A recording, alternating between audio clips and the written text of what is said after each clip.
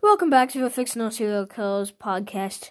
I'm Dean, and we're going to make this introduction short, as the kill we will be talking about today is a rather brutal one. Viewer discretion is strongly advised for this episode. It contains depiction of violent murder and some assault. Please be warned before you watch this video. Listen to this podcast.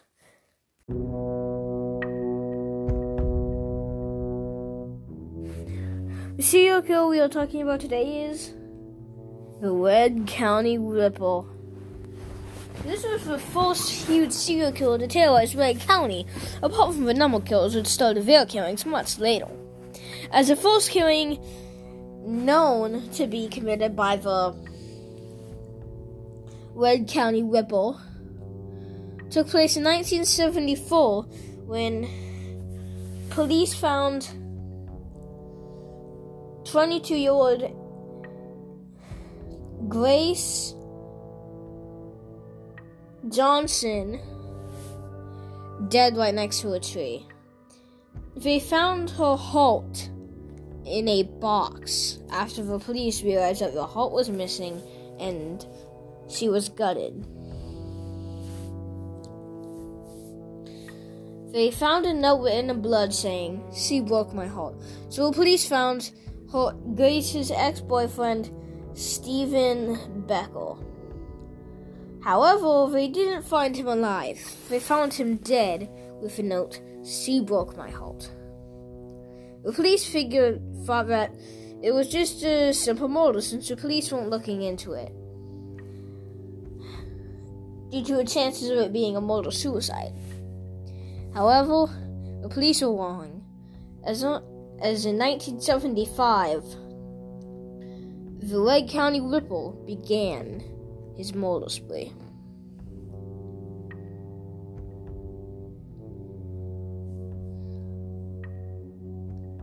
It was a cold night. Surprising, wasn't it? For me, at least. Were the words of a survivor of the Ripper.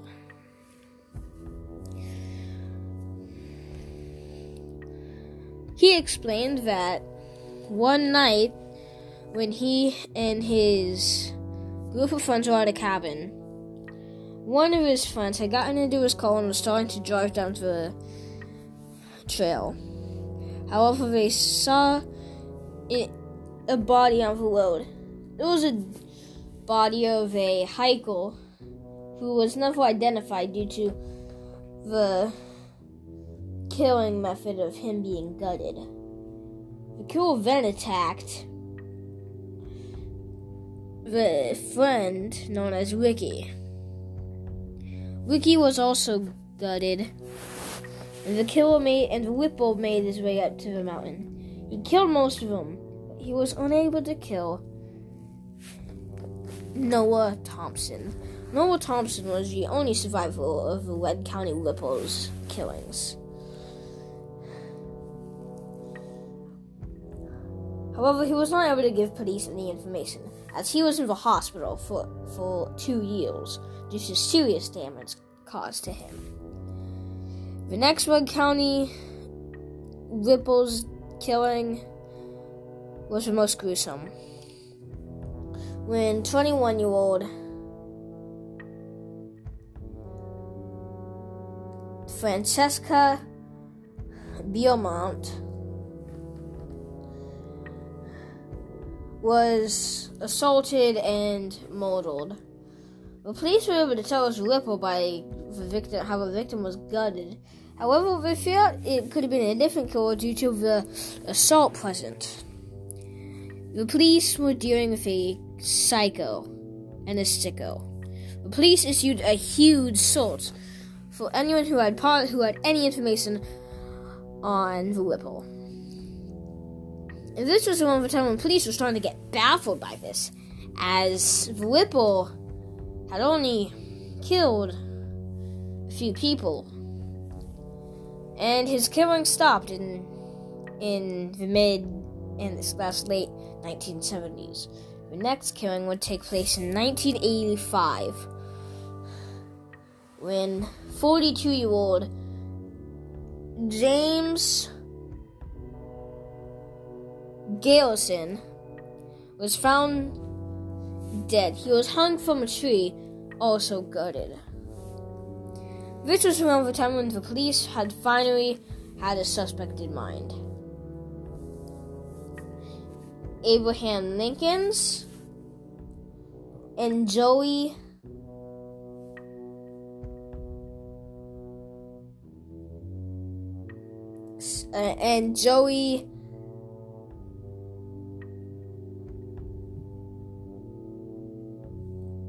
Mitchell. Joey Mitchell was eventually convicted of Wade County Whipple's crimes. However, that was actually the end of the Whipple's killings. At least so police thought. As early 2015, in Wade County, another killing had happened. This time in the smaller town of Montgomery.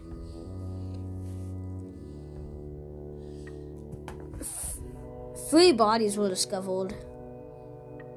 2 of them identified. One of them was Mitch Collins, Jimmy Cassidy, and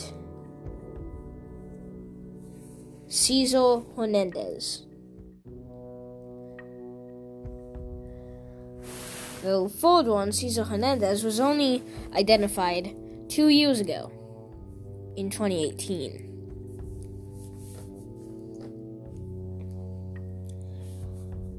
The 2015 killings in Montgomery shook Wade County, as they were the same type of murders that the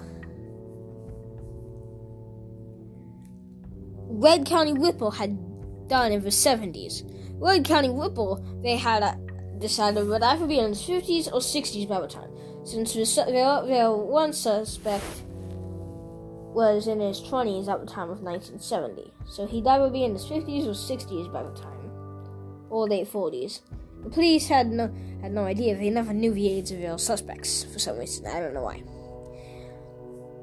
Then in 2016, the last Wade County Whipple killing happened. This killing was a gruesome one. This time, the Whipple had gone after a 16-year-old and a 14-year-old kid. Both of them were found dead, with Whipple's mantle. The Whipple was eventually cornered, and they had found out, and they finally had found out that Abraham, the one they had cornered all those years ago, was indeed the Wade County Whipple. He was sentenced to life in prison without chance of parole. He's still in prison to this day. People wonder how this killer was able to slip past police detection for so long. And the fact that the number killers were 2 killers and they had a decently high body count. But this killer was solo, and he had a higher body count than them. This would be the last kill from Wade County. However, Montgomery is a different tale. We'll be talking about the Montgomery Maniac next week. Well, not next week, next time I make a podcast. Anyways, bye.